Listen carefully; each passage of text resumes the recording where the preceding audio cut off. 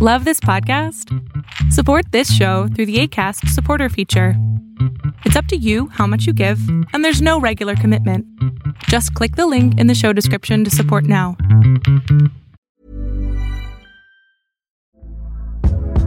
Hey there, it's Michelle Norris. I'm host of a podcast called Your Mama's Kitchen. When I travel, I'm usually looking for a way to find a taste of home when I'm not at home. And one of the things I love to do when I am at home is entertain. And Airbnb allows me to do that. When I was in California recently, I rented a house that had a great kitchen. And when we were sitting around the table, we were all thinking, we're in someone else's house. Someone could be in all of our homes as well.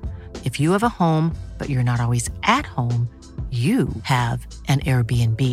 Your home might be worth more than you think. Find out how much at airbnb.com/host. Hey, I'm Ryan Reynolds. At Mint Mobile, we like to do the opposite of what Big Wireless does. They charge you a lot, we charge you a little. So naturally, when they announced they'd be raising their prices due to inflation, we decided to deflate our prices due to not hating you. That's right. We're cutting the price of Mint Unlimited from $30 a month to just $15 a month. Give it a try at mintmobile.com/switch. $45 up front for 3 months plus taxes and fees. Promo rate for new customers for limited time. Unlimited more than 40 gigabytes per month. Slows full terms at mintmobile.com.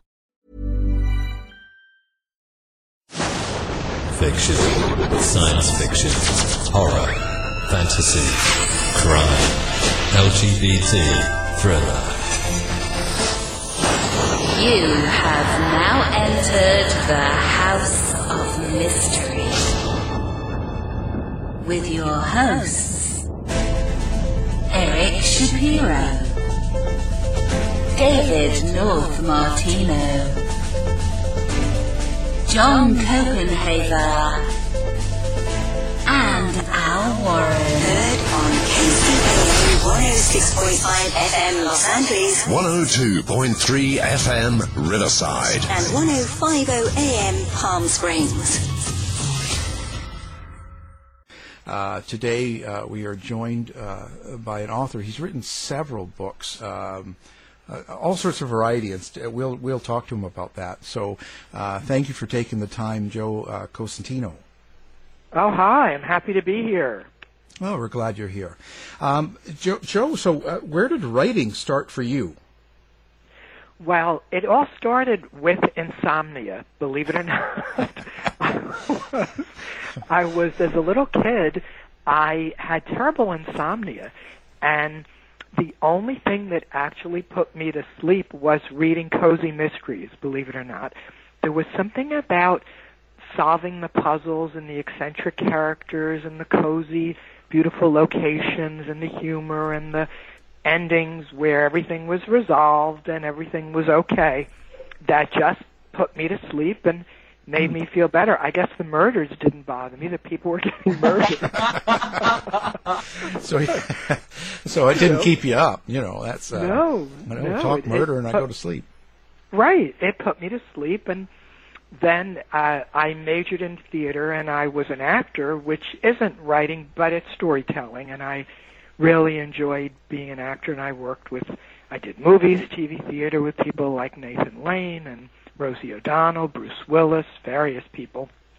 And then, like a lot of actors, you're working as an actor, and all of a sudden the acting work kind of dries up, and you have all these creative juices, and so I started reading books like crazy, mysteries, of course, because that's what I've always loved. And I just started reading books, and one day I thought to myself, there's a kind of book that I really like that I'm not really seeing out there. And I just couldn't find it anywhere. And I read an article by someone, and I don't even remember who it is, who said, if you can't find the book that you want to read, write it. And that stuck in my head. And that's what I did. I started writing the kind of books that I really like to read. And at the same time, I was also getting 2 master's degrees and becoming a college theater professor. So that was going on, too.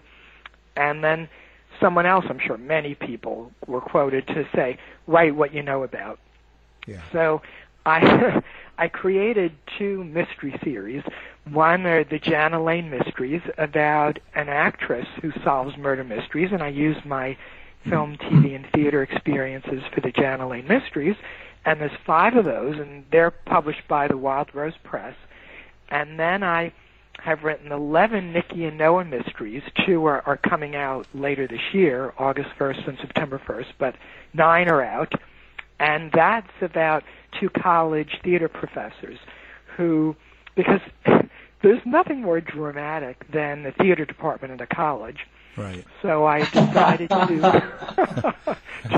that as the basis of the Nikki and Noah mysteries. And unlike most mysteries that I've read, they're LGBT mysteries, but they're also very funny and very campy, and they have some serious moments, and I deal with serious social and political issues, but they're very, very funny. And that was what I was missing in the other books I was reading. And I love all kind of mysteries. Gay, straight, Gregory Ash is with us, love his mysteries. But Gregory would probably agree they're probably not campy funny mysteries. I appreciate that. I was going to say, I've read some of the Nikki and Noah, but I haven't read the Jana ones. But I would say yours are very funny. And I was curious about how you chose that word campy. How do you feel like people have reacted to that? Because I think in the gay mystery genre, that is, I would say it's unique or at least very rare. Yeah, I totally agree. I haven't really read, I've read so many authors, John Michelson, you know, many, and I love all of you. I love all your work, and you put me to sleep at night, which is good. Boy, that's something to be known for. But everyone else is here. How's that for a backhanded compliment? Read the book and fell asleep. Yeah. But no, I think I think you're great. But I agree. I haven't really found kind of wild, funny. One reviewer I remember wrote when reviewed my book that this was that actually cured her husband. He was dying, and this is really a true story. Oh. And she still reviews all my books for a website. And she said that her husband was dying, and she read him one of the Nikki and Noah mysteries. He laughed so hard he got better. Oh, wow. I cured somebody. But I love that. Boy. That's got to be the biggest claim. I mean, that's amazing. You got to send that book to Donald Trump. Yes. Well, he would definitely not like my books because that's right. It might help. I'll tell you. Yeah. Well, but that's interesting because when we're talking campy and we're talking about funny and stuff, do you think this is the same reason that even in Hollywood, when they have a lot of films out, and you're talking about the Academy Awards, comedies get ignored a lot, even though they are still really good work, and there's still a lot of good parts to a comedy. Is it the same in books, do you think? Yes, and I'm really glad Gregory asked me to get upset when people say they're funny. Quite the opposite. I think it's the best thing to make people laugh. What could be better, particularly nowadays with what we're going through?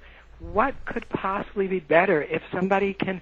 When I write these books, I'm laughing out loud. And if when people are reading them, they're involved in the mystery and the romance and the story, but yet they're laughing out loud every page, what could be a better compliment or a better gift to people? And if people think comedy is lower than drama, that's their issue. I've never thought that. And I say I'm an actor, I'm a college theater professor. I've always thought it's a gift to make people laugh. And so if that's what people are saying, great, the more the merrier. But there's one thing that is a little odd about the series. There's 5 murders in every book. Oh my God! Oh, is that all? Yeah, is that all? Now, keep in mind that except for a few of them, and a few of them, Nikki and Noah go away to other places. They go to Alaska in one, to Hawaii in another, to a castle in Scotland in another. But the other ones, most of them take place on the campus, and it's a beautiful Victorian-style, Edwardian-style campus, and most of them take place there. And they're always doing a show because they're the theater department, so they're doing a show. And there's always 5 murders. Students, faculty, various people around. They do a show in the second book, Drama Muscle, for the bodybuilding department, and they're doing various shows. And so what I tell my students and my faculty colleagues, if anybody ticks me off, I'm killing you in the next book, because I need to kill 5 people per book. And so I do get to have a lot of fun. If anybody bothers me, it's a great release to just, kill them in the next book. And you mentioned about Trump. Nikki and Noah are staunch Democrats. Oh, good. And, yeah.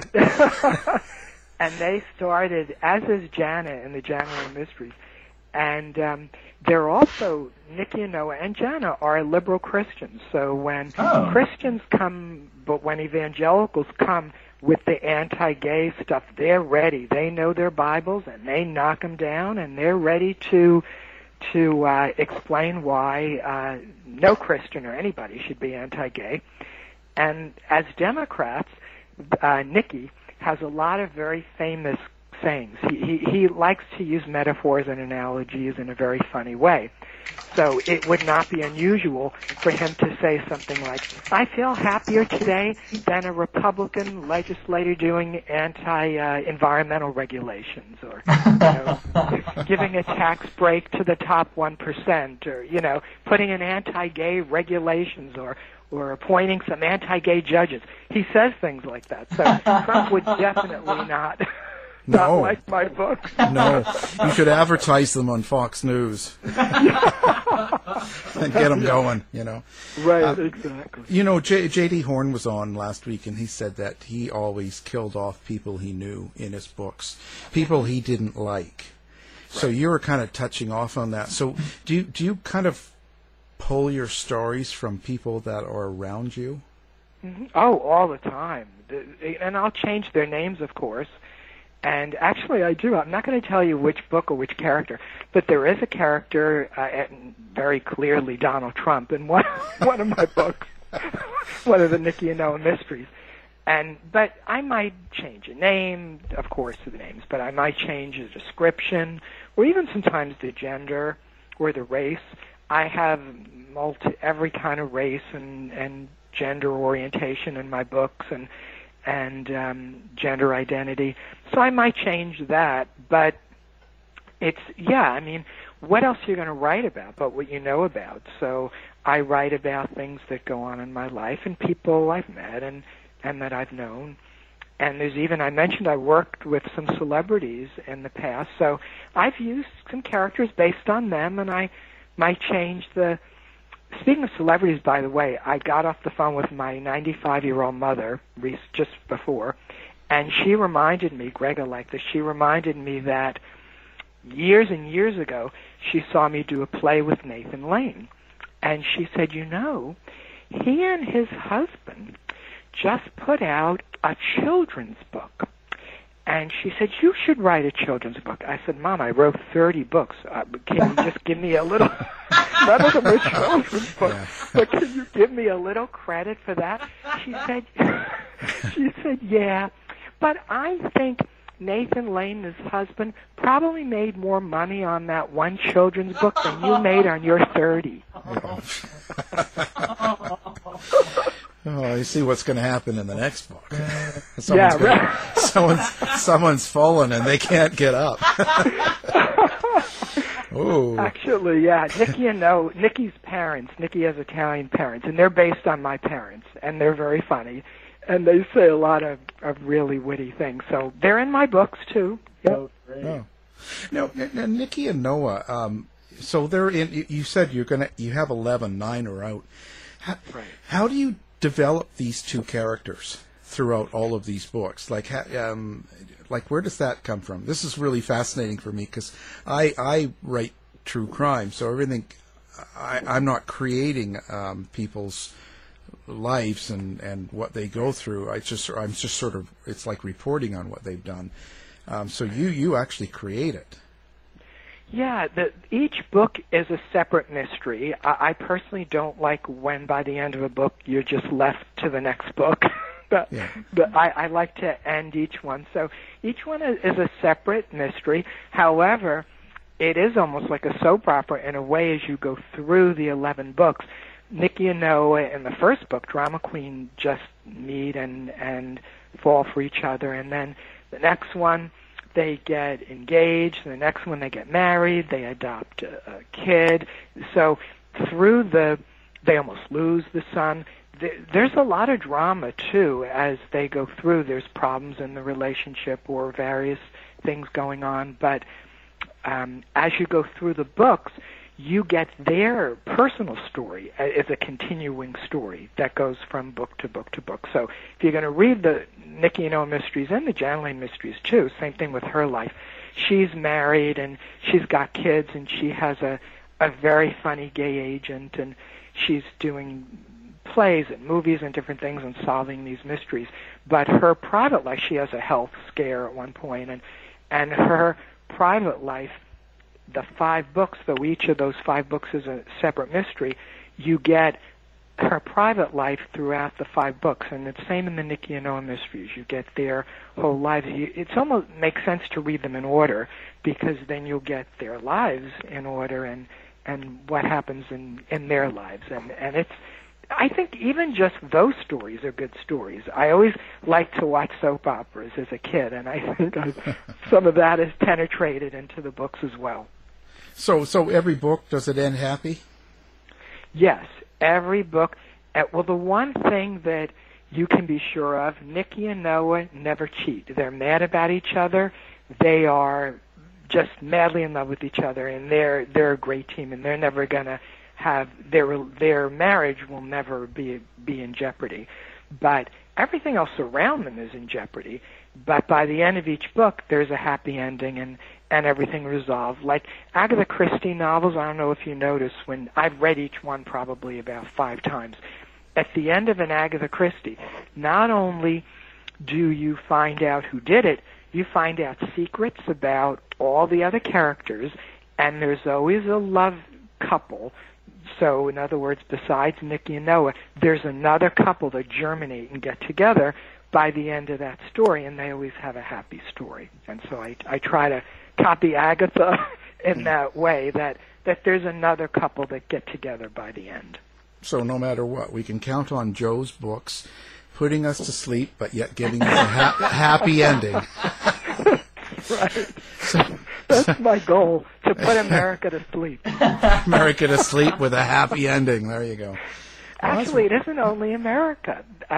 For some reason, I have a lot of readers in England and Australia. I think they just connect to that a little wild, a little elevated sense of humor for some reason, and I have a lot of readers in those 2 countries.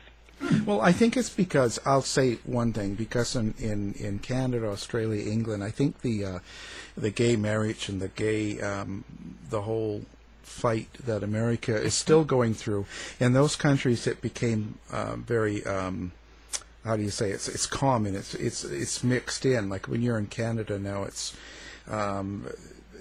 just sort of part of the mainstream now. So right. I think it's not a shock. You can go around and say, "Oh, yes, this is my husband," or this, and nobody even blinks. Right. And I think the U.S. is still struggling with that. There's still a lot of pushback.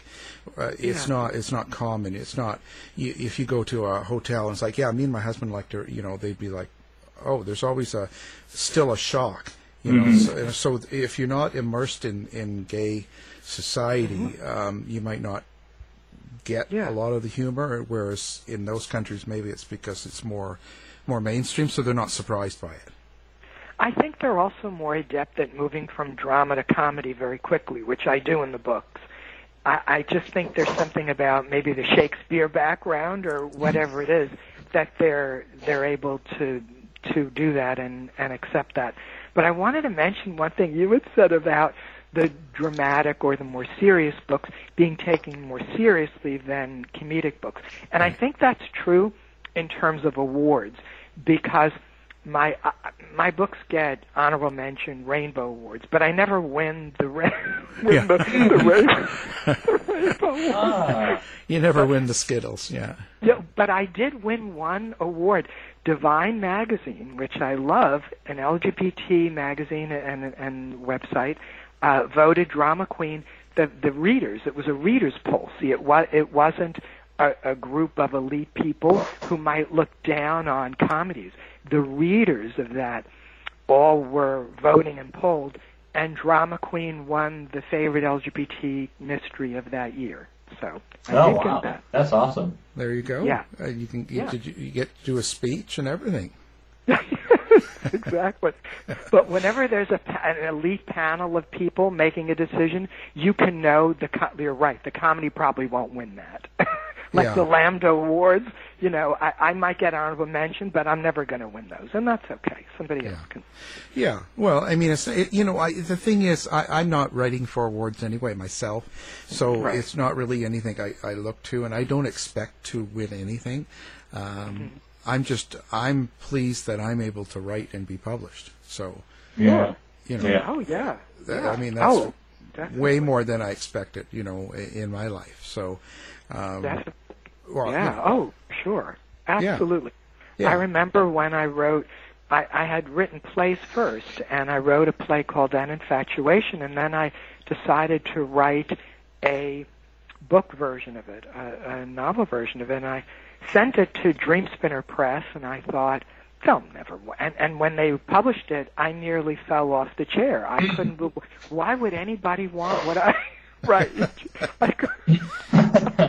No, I know exactly what you mean. I have the same. When I still am. I'm autistic, and I had a real struggle coming out later than most people at being able to communicate, get on the radio, and to write. So I never expected anything to be published. So, there you go. So it's just all that matters is people enjoy it.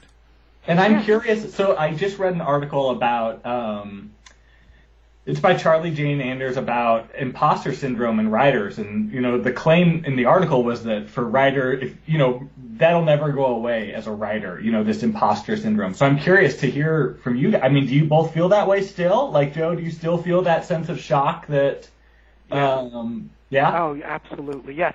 Every month when I get my statements, I get statements from various places because I have my LGBT romance with Dreamspinner Press. I have the Jana Lane Mysteries with the Wild Rose Press. I have my Cozy Cove series, which is like a soap opera series, LGBT series with Nine Star Press. And I publish the Nikki and Noah Mysteries myself because they're my babies, and I don't want anybody having anything to do with them but me. So I get all these. At the end of the month, I look at everything, and I always say to my husband, we've been together, I don't know how many, a million years, 42 years. Oh, wow. Yeah. I mean, we didn't get married till it was legal, but we've been together 42 years. That's amazing. And he's always the first person to read every one of my books. Oh, and wow. Every single one. He reads it first. He tells me what he thinks. We have an argument. I read it. And then, it goes to the editors. Well, that's true. I understand that, yeah. It kills me that he's always right. How does he always find the thing that's wrong? He does every time. It's maybe how just does he do that? Just being outside looking in, I guess. There's something about that. Right. It's but true. I fool him. He has never once ever guessed who done it, ever. Oh, wow. That's a good After claim. all those books, he has never once guessed ever. He doesn't, which is funny because he was an actor and puppeteer and magician, and now he's an audiobook narrator. His name is Fred Wolinski, and he also is a sign language interpreter. So as a magician, you would think, past magician, you would think he would know about sleight of hand and how you hide clues and you kind of pump up your red herring clues, but you give all the clues in the beginning who did it, but it's sleight of hand. It's kind of hidden. But I fool him every single time. He has never, ever once guessed who did it. Yeah, so I'm happy about that. But at the end of the month, when I do look at this with him, I just sit there dumbfounded. I mean, I'm not making tons of money. I don't mean to pretend I'm, Stephen King. But I sit there and I go, people are buying my books. I just still can't believe it. I just still cannot believe that people are actually buying my books.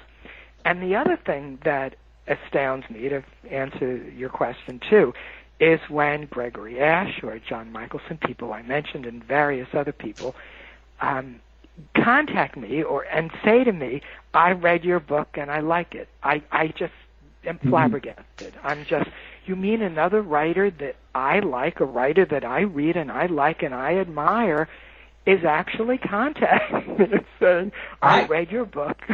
Yeah, I feel the same way. I mean, to me, that's a high form of, when we've talked online or when I've talked to other authors, I feel that way too, Joe, that there's something about someone who knows it from the inside, recognizing ability or craft or whatever you want to call it. I agree with that.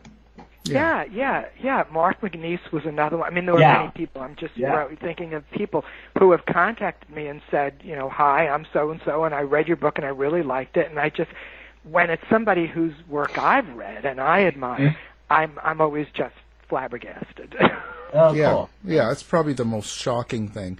But it's also probably the thing that makes you feel best, probably, is another writer saying something.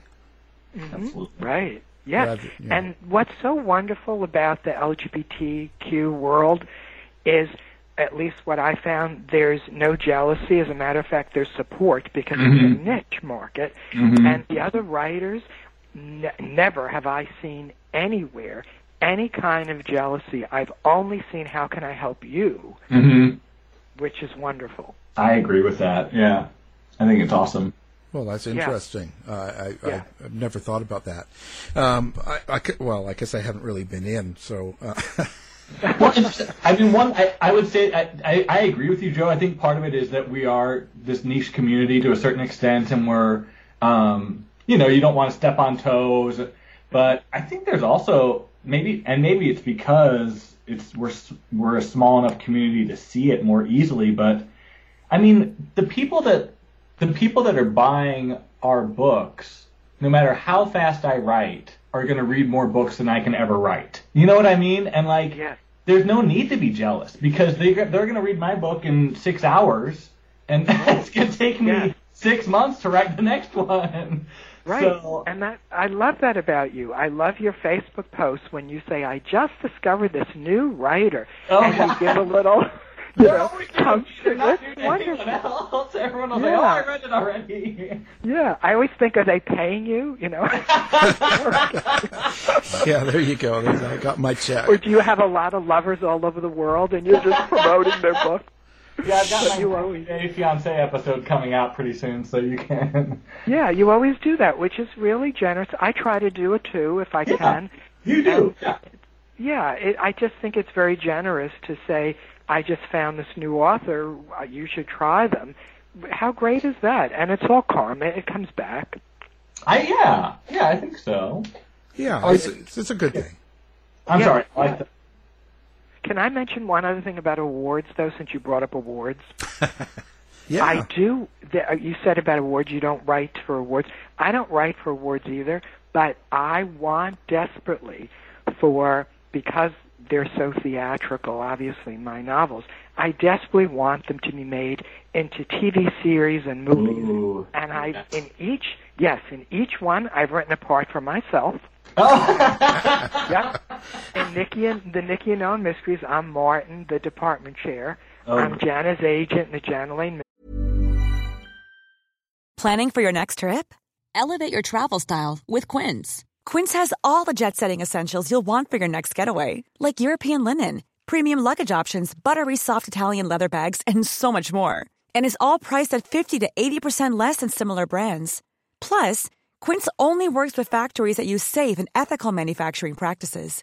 Pack your bags with high-quality essentials you'll be wearing for vacations to come with Quince. Go to quince.com/pack for free shipping and 365-day returns. Hiring for your small business? If you're not looking for professionals on LinkedIn, you're looking in the wrong place. That's like looking for your car keys in a fish tank. LinkedIn helps you hire professionals you can't find anywhere else, even those who aren't actively searching for a new job but might be open to the perfect role. In a given month, over 70% of LinkedIn users don't even visit other leading job sites. So start looking in the right place. With LinkedIn, you can hire professionals like a professional. Post your free job on linkedin.com/people today. Hey, it's Ryan Reynolds, and I'm here with Keith, co-star of my upcoming film, If, only in theaters May 17th. Do you want to tell people the big news? All right, I'll do it. Sign up now and you'll get unlimited for $15 a month and 6 months of Paramount Plus Essential Plan on us. MintMobile.com/switch. Upfront payment of $45 equivalent to $15 per month. Unlimited over 40 gigabytes per month. Face lower speeds. Videos at 480p. Active Mint customers by 531.24 get 6 months of Paramount Plus Essential Plan. Auto renews after 6 months. Offer ends May 31st, 2024. Separate Paramount Plus registration required. Terms and conditions apply if rated PG. Hey there, it's Michelle Norris. I'm host of a podcast called Your Mama's Kitchen. When I travel, I'm usually looking for a way to find a taste of home when I'm not at home. And one of the things I love to do when I am at home is entertain. And Airbnb allows me to do that. When I was in California recently, I rented a house that had a great kitchen. And when we were sitting around the table, we're all thinking, we're in someone else's house. Someone could be in all of our homes as well.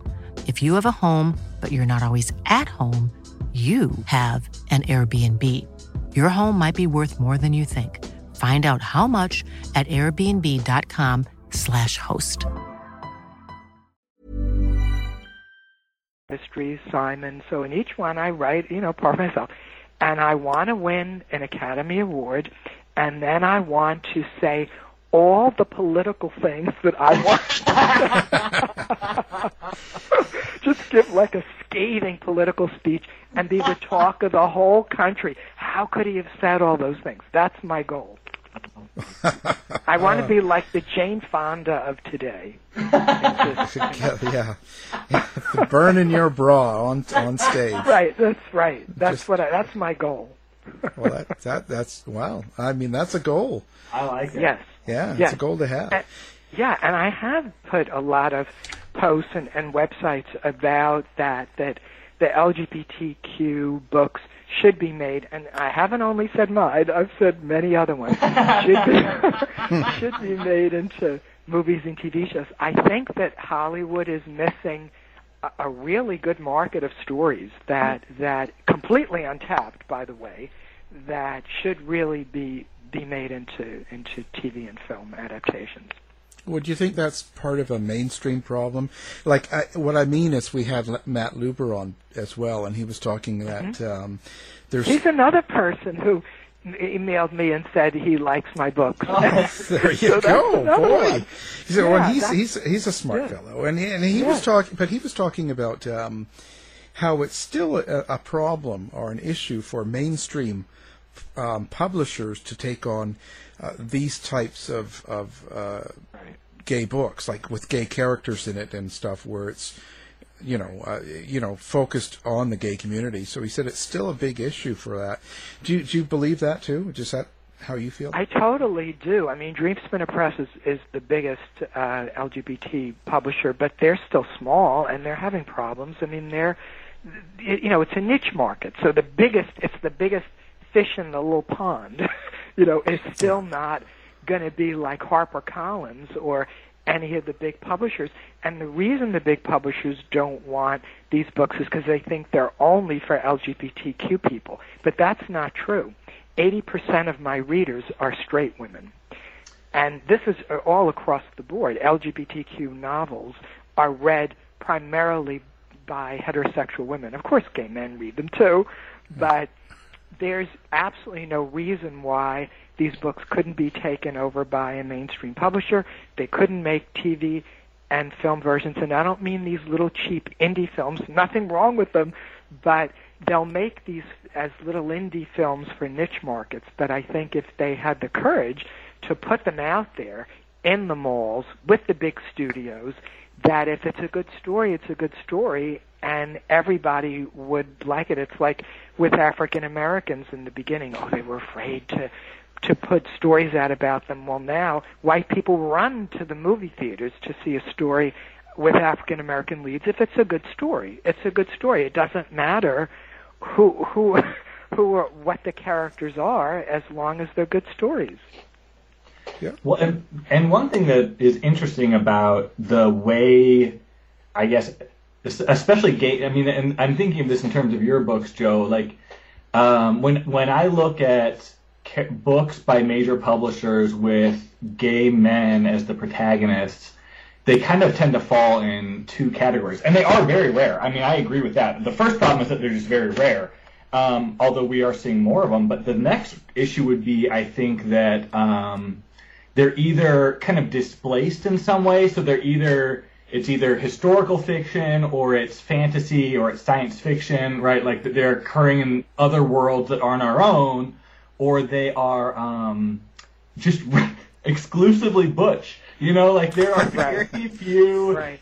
I actually can't think of a single mainstream book with a gay man as the lead who is whatever we want to say, campy or femme or just not straight acting. I don't know what the best term is, but you know, I see that as kind of maybe a subversive issue in the publication.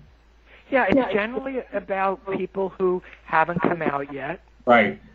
Or it could be about people who are bisexual or quote unquote struggling with their homosexuality. Right. Or it's about the first relationship, somebody realizing they're gay and what does it mean and coming to terms with it and having the first relationship. We're so far past that in our books. It's not about people being gay. We're just telling great stories where the leads happen to be gay and they happen to have full lives. Right. I think that's right. Yeah. It's interesting. They're already well into their lives and living their lives, and in my case, or your case, solving mysteries. Right, good mysteries. Right. Well, and as you talked about with your books, that having families and having continuing relationships, right? That they're not. It isn't about experimentation or about one-night stands or any of the kind of stereotypes that do circulate. Exactly right. Yeah, that's exactly right. I just started, I'll give you a little news that nobody knows yet. The news is that I've started a brand new LGBTQ-themed mystery series. Oh, cool. Yeah, and they're being published by Dreamspinner Press, and the first one is coming out in September. Ooh. And I've written 2 so far, but the first one is coming out in September. And it's a little different for me because I've never written before anything, and it just made me think of it when you said about alternate worlds. I've never written anything, any supernatural or anything other than my life and things contemporary things. But in this story, they're the player piano mysteries, and the concept is that this young gay male music teacher finds in his basement an old player piano, and he plays it, and out comes the ghost of the original owner from the 1920s. Oh, wow. Yeah, this very dapper, sexy guy, and so they solve mysteries. But what's different about it is it's a supernatural thing, which I've never written before. Uh-huh. I've also never written historical. Oh, cool.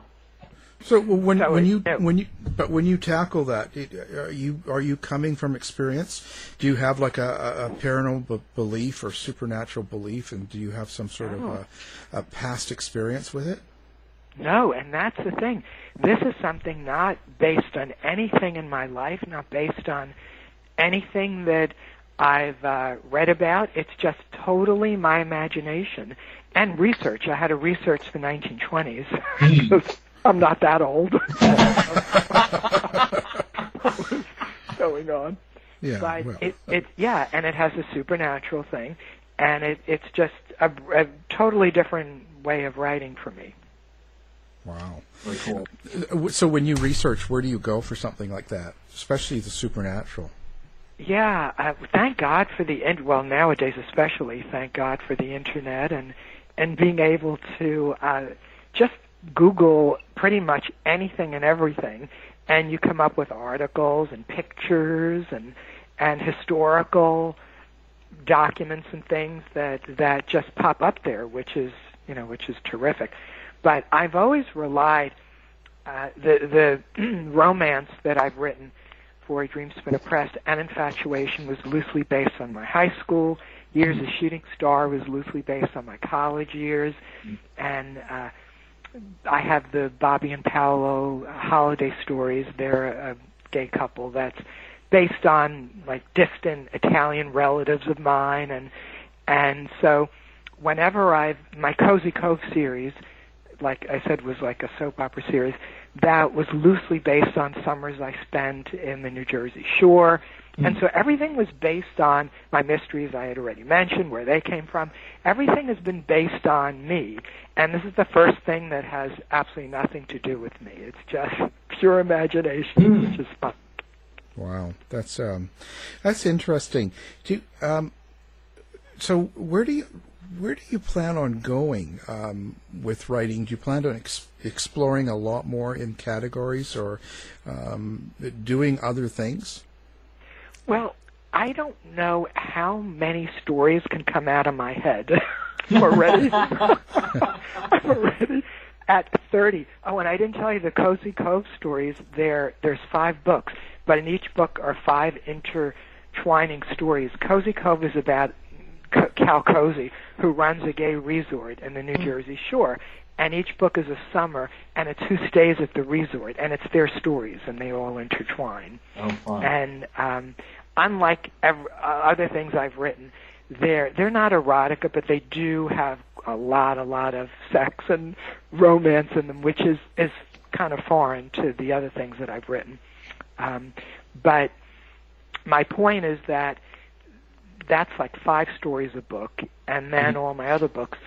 So I think that I'm fast approaching the point where I just am feeling like I may not have too many more stories left. So I think my next thing I'm going to do is write screenplays and teleplays of some of my books and try to get something happening. Oh, cool. Yeah. Because then I'm working with stories that I already created, and we'll see. I don't know what's going to happen, but I really think everyone who's read them said they're so theatrical, and the dialogue is there, and they really should be. So if anybody's listening to this right now, and you're a TV or film producer, give me a little head here. There you go. Yeah, go for it. And not only me. Not only me, I say all the writers. Yeah, get everybody in there. Yeah. How many books do you write a year? Well, I've only been writing about 6 or 7 years. So, so I've been writing about 5 books a year. Wow. Yeah. Yeah, which is, that's a lot of that's a lot of books. Wow. It's not unusual I think fast and I write fast. And I'm a night owl. And so it isn't unusual for me to be all at the same time writing one book, editing another book, and publicizing another book. I generally have 3 at the same time. And it, I can write pretty fast. It's sort of like, as an actor, my improvisational theater background, where improvisational theater is where you make up the script as you go along. And so I write pretty fast. Do you outline, like, if you're kind of channeling that improvisational background, how much of an outline do you need or do you use? It depends. If it's not a mystery, I don't write an outline. I just sit for a long. What I do is I write character biographies for each character. Okay. And then I sit for a long time and I think about the characters and the story, and then I write it. For mysteries, Gregory maybe can talk this too. You have to have an outline. Because, I certainly do. Yeah, I agree with that. Yeah. I mean, there's no way.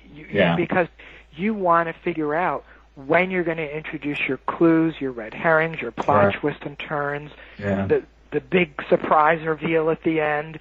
All that has to be mapped out. Otherwise, you get a terrible mystery, and I've read some terrible mysteries, where you get the sense that they just sort of wing it, and then they just pick at the end somebody who did it, and there's no justification or reason why that person did it.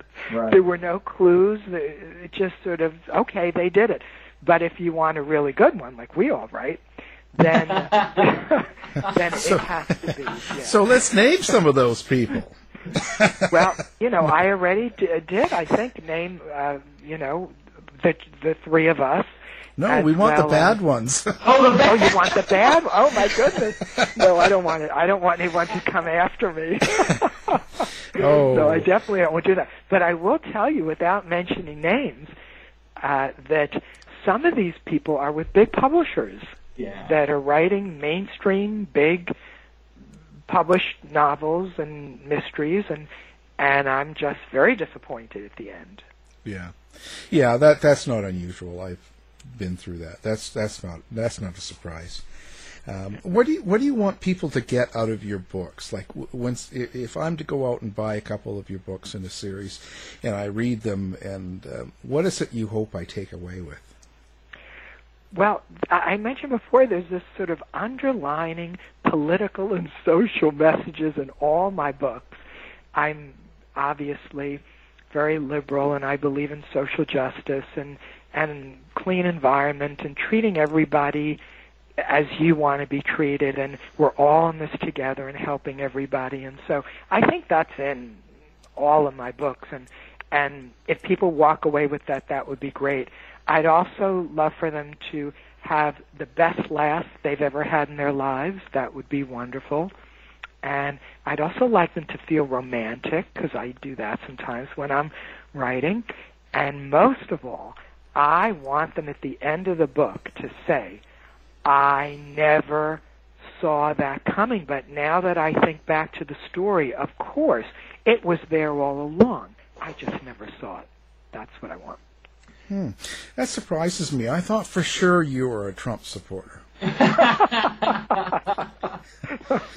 So, Joe, that idea of the kind of surprising but inevitable with that final twist, how do you do that? What are the steps that you take to build that? That's the first thing I think of when I write a book. What generally happens is I wake up about 3 o'clock in the morning with a surprise twist ending. That's where I start. Oh, wow.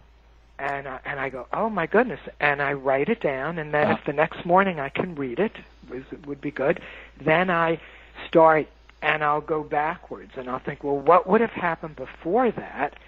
And then I create the characters, but I actually start with seeing this big twist ending. Oh, cool. That's how it starts, and I hope every one of my mysteries has that. I think some have it to greater extents than others, but I think they all have some kind of that surprise twist at the end when you find out.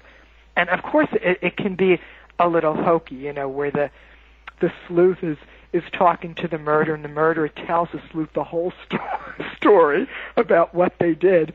Yeah. But that's important to have that scene, because then you go back and you realize the clues that were there but you missed. Right. And you can have a lot of fun with that. And that's cool. And fool people, which is what I like to do. Mm-hmm. So what kind of influences do you have in your life on your writing? Like what do you find effects? And I bring that up in the sense of right now with the COVID-19 and the pandemic and all this stuff going on and the controversy and the fighting and all that. But at the same time, there's kind of a dark cloud over the world. You feel very uncertain. There's all that feeling. Right. Does that seep into your writing? Oh, I mean, I hate to say the words when Trump won the election, because I believe Putin won the election for Trump. But when that whole thing happened, the first thing I did was write Drama Detective, which I believe is the funniest. I think they're all funny, but I think that's the funniest of the Nicky and Noah mysteries. It's where Nicky and Noah do a musical version of Sherlock Holmes play, and I think it's probably the funniest one. And just because I needed a good laugh, and I just wanted to laugh and just make the world go away. And because before that election, many of us were on Facebook telling people, this is a corrupt crime family. We know in New York, I'm in New York, we know this crime family. They have so many lawsuits against them, And if you put them in charge of this country and you put them together with a party that is only interested, the Republican Party, pretty much, this is my opinion, is only interested in the top 1% in destroying the environment, destroying minorities, destroying the country just for their own greed of that top 1%, and they don't care about workers, they don't care about children, they don't care about the aged, they don't care about anybody but their wealth. You put that crime family with that party, this country is finished. And we were right. I mean, Trump ignored this epidemic. He got reports about it. He ignored this for 3 months, and every single person that died, and there were many because of that, are on his head because he ignored this, and that party ignored this. And not only the health crisis, but then we have packing the federal courts with the worst judges, picking the worst people you could pick for the cabinet, criminals all over the place, letting criminals go, letting criminals get off, and basically making this country the laughingstock of the world, deregulating the environment, deregulating gun control.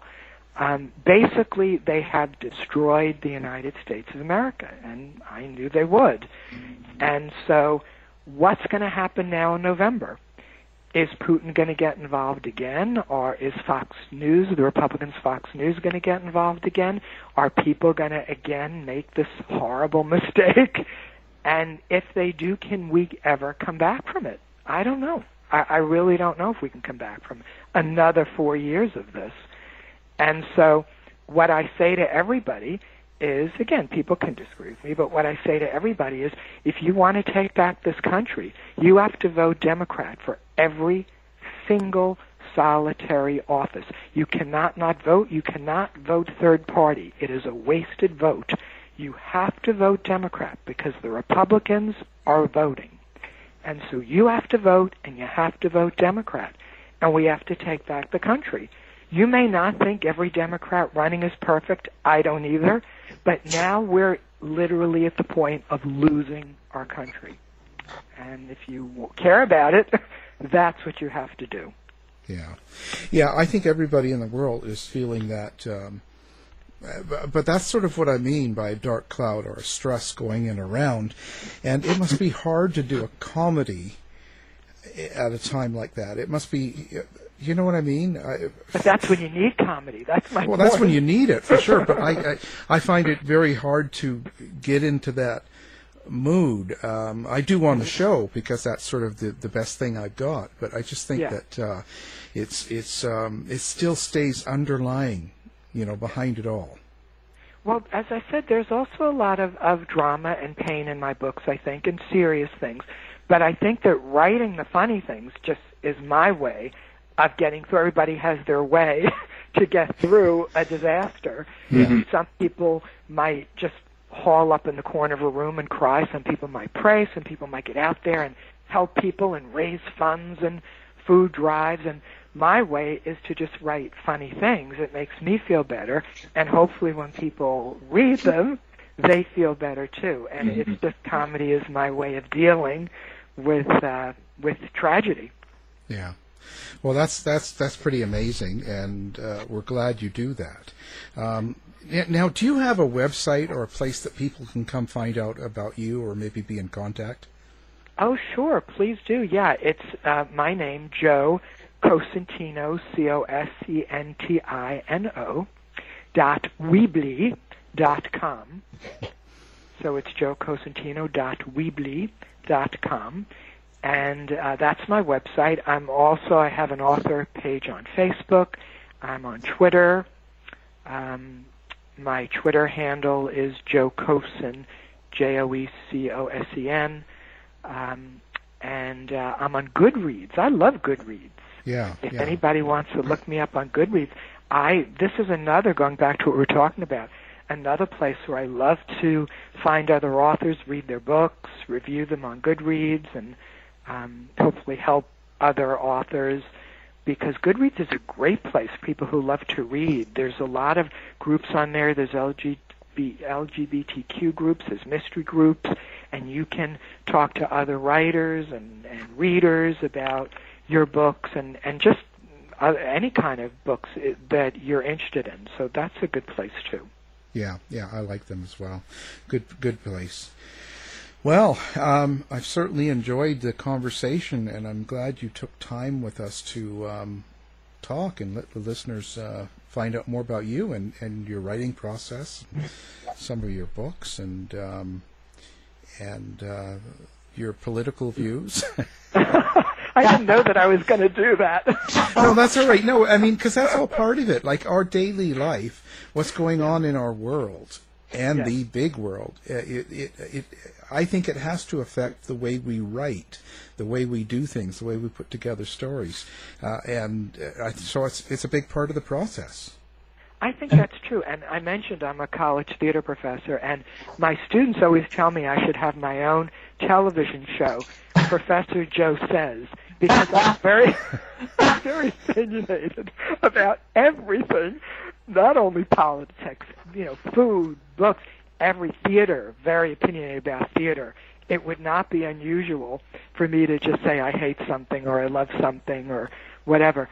But I always start, as I did with my political rant with you, is by saying this is my opinion. Because I always feel that as long as somebody says that, it's their opinion, then at least you know that this is what's in somebody's head. It's not. I'm not a political analyst. This is just something that is in my head. So I think that as long as people do that, I think, why not? Share what you believe. Share what you think. Yeah, exchange your ideas. I think that's great. And so do you wake your husband up when you get up at 3 a.m. with your ideas? Oh, no, he would kill me. But he's an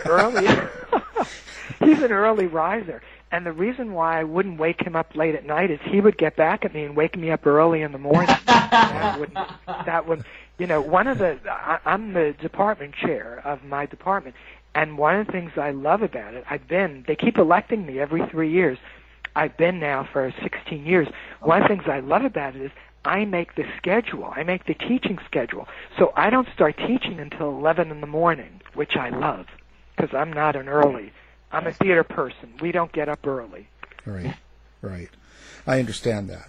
I was in the theater program for 1 year, and we shared the foyer with the music program in college, and I liked a guy, so I transferred to the music department. Oh, good. Oh, that's great. That's a story right there. It is. I ended up with my degree, and going to bed with him was just not worth it. So it all turned out for the good, I think.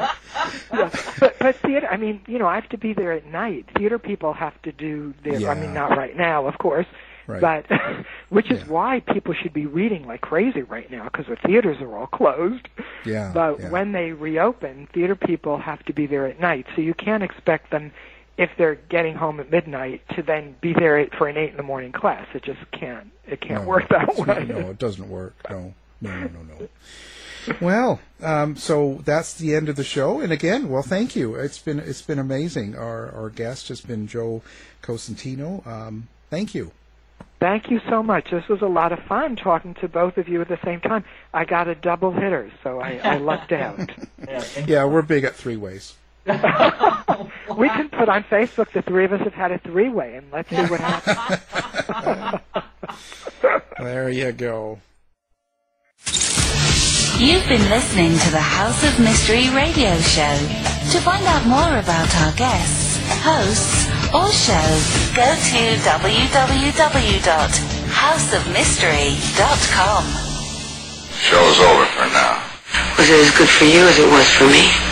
Well, good night. This has been a production of Something Weird Media. I'll be back. Planning for your next trip? Elevate your travel style with Quince. Quince has all the jet-setting essentials you'll want for your next getaway, like European linen, premium luggage options, buttery soft Italian leather bags, and so much more. And is all priced at 50 to 80% less than similar brands. Plus, Quince only works with factories that use safe and ethical manufacturing practices. Pack your bags with high-quality essentials you'll be wearing for vacations to come with Quince. Go to quince.com/pack for free shipping and 365-day returns. You've been listening to the House of Mystery radio show. To find out more about our guests, hosts, or shows, go to www.houseofmystery.com. Show's over for now. Was it as good for you as it was for me?